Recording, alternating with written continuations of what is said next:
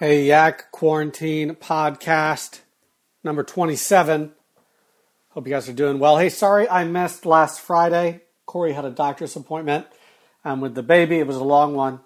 So I was home with the kids and so could not get to the podcast that morning. So I apologize for that. Hopefully that doesn't happen again. Everything's good with the baby, for those of you that have asked. We are in the mirror. So it's Monday. We're looking at the opposite passage that was preached on Sunday. We're going to be in Isaiah 53. So there's two questions we need to ask when we do a Bible study.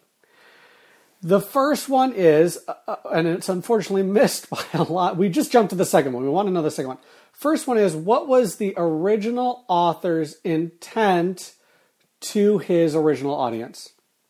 If we don't know what Isaiah was saying to the Old Testament people, we can miss the really crux of the second question. So you have to ask that. The second question is, what is Isaiah saying to us, of course, right? We believe that the scripture was inspired and written down in such a way to communicate the covenants that God has given to his people over the course of history so we can best understand him. And also it speaks to us not only corporately, but individually. But individually in light of the corporate nature. We live in America, so we think it is all about me, and we miss the corporate nature of the blessings, the covenant, and the community of God quite quickly. So we need to be reminded of that. One of the resources, I'll put it in the description here, that I would highly recommend is something called the Bible Project. So go to YouTube, type in Bible Project, Book of Isaiah. If I remember correctly, I think it's a two-parter because Isaiah is a long book, but it does a beautiful job of laying out what the book of Isaiah is saying. And the book of Isaiah is beautiful. Let me try to sum it up a little bit for you. The book of Isaiah is kind of broken up into two parts. First part is 1 through 39. And the second part is 40 on, right? And the first part of Isaiah, he's contrasting judgment to Israel because there's abuse of power that's being played out. They are partnering with nations who have no desire to seek the glory of God. Their kings are in sin, and the people are likewise in sin. So Isaiah is saying God is going to chop down the tree, right? And he's going to use the other nations to essentially enslave them, carry them out, and punish them to remind the people to cling to their God. And he's going to use that by bringing the nations of Assyria and Babylon. An easy way to remember which one came first, it's alphabetical, yea God, right? So Assyria comes first, and then Babylon comes to finish off the nation of Israel and Judah and remove them into captivity. But he contrasts that with the hope that is to come. He's saying, yes, you are going to be punished for your sin, but know that this is going to be used. So suffering is going to be used by God to point you to the hope that is to come. I will bring someone to sit on the throne of David, the covenant of David. I will bring someone who will fulfill the law, the covenant he made with Moses. I will bring blessings to the nations, the promises that I made to Abraham in the Abrahamic covenant. All those things will be played out in the person of the Messiah in years to come. So while you, yes, are going to suffer for your sins, there is great hope in the future. And then 40 seems to be what I take to be Isaiah's kind of group after he is passed, after the Jews have been taken out of Israel. And they're saying, yes, you're free to return, but know that we have our eyes focused on the Messiah and what he will do. He will come and he will reign. And we see how he reigns in chapter 53, and it is in an unexpected way. Right? Think about it. The Jews at the time of Jesus assumed that the Messiah was going to come and throw out the Romans. It's why Judas was so frustrated with Jesus, right? He said, hey, I thought this guy was going to take over shop, right? And he keeps talking about him dying. He keeps talking about him being the sacrifice. Well, that's because Jesus understood the Old Testament scriptures. And we see this here in Isaiah 53. We're going to read 1 through 6. I'm going to do a little bit different. I'm going to read, but I'm going to kind of comment as we go too. Who has believed what he has heard from us? And to whom has the arm of the Lord been revealed? For he grew up before him like a young plant and like a root out of dry ground. He had no form or majesty that we should look at him. He's talking about the Messiah here. And no beauty that we should desire him. He was despised and rejected by who? Men. We just saw that at Easter, right? A man of sorrows and acquainted with grief. Again, we see that at Good Friday. And as for one whom men hide their faces, he was despised, and we esteemed him not. Remember, he died the most painful, torturous, and gruesome death that the first century could come up with. And you could argue that anyone's come up with. Look at the history of crucifixion. It is brutal, right?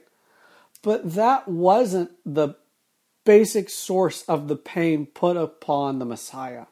A lot of times we miss this. We think that, okay, it is the crucifixion that is the wrath of God that is revealed upon Jesus. No, the wrath of God is poured out upon Jesus for our sins. And that is the pain that he endured. That is the wrath that he endured.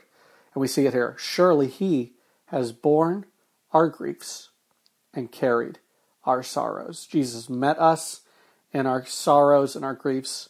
Yet we esteemed him stricken, smitten by who?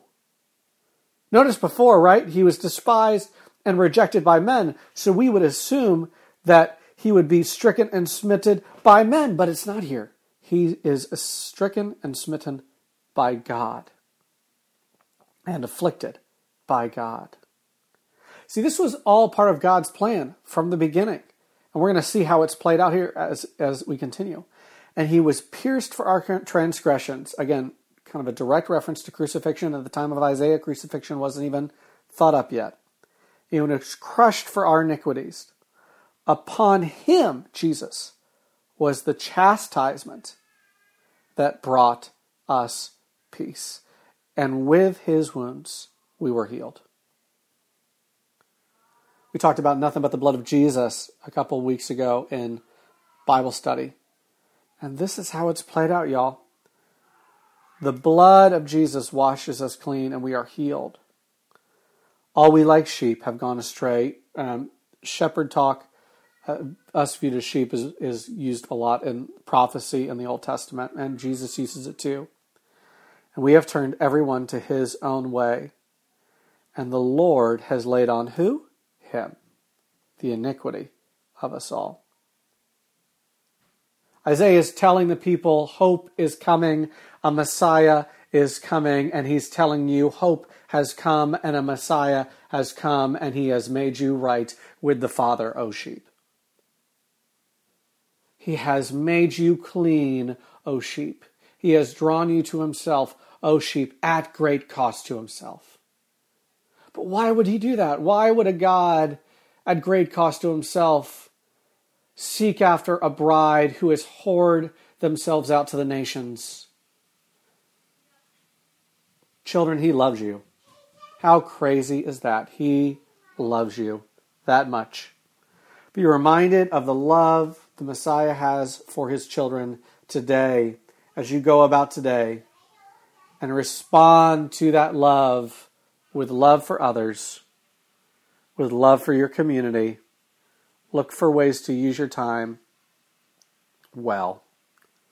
Love you guys. Hey, as I talk to you all, one of the things that keeps coming up is you don't feel like you're using your time well. And one of the things I would challenge you on is you got to get on a schedule. If you want to use your time well, you got to have a plan. And I know it's like, this is weird times, right? You don't have a set rhythm, but you have to plan out your day. So if you're struggling with, I feel like I'm wasting a lot of time, have a game plan. Have a game plan. literally write out your schedule. If you feel like you're lost in translation in this midst of quarantine, write out your schedule.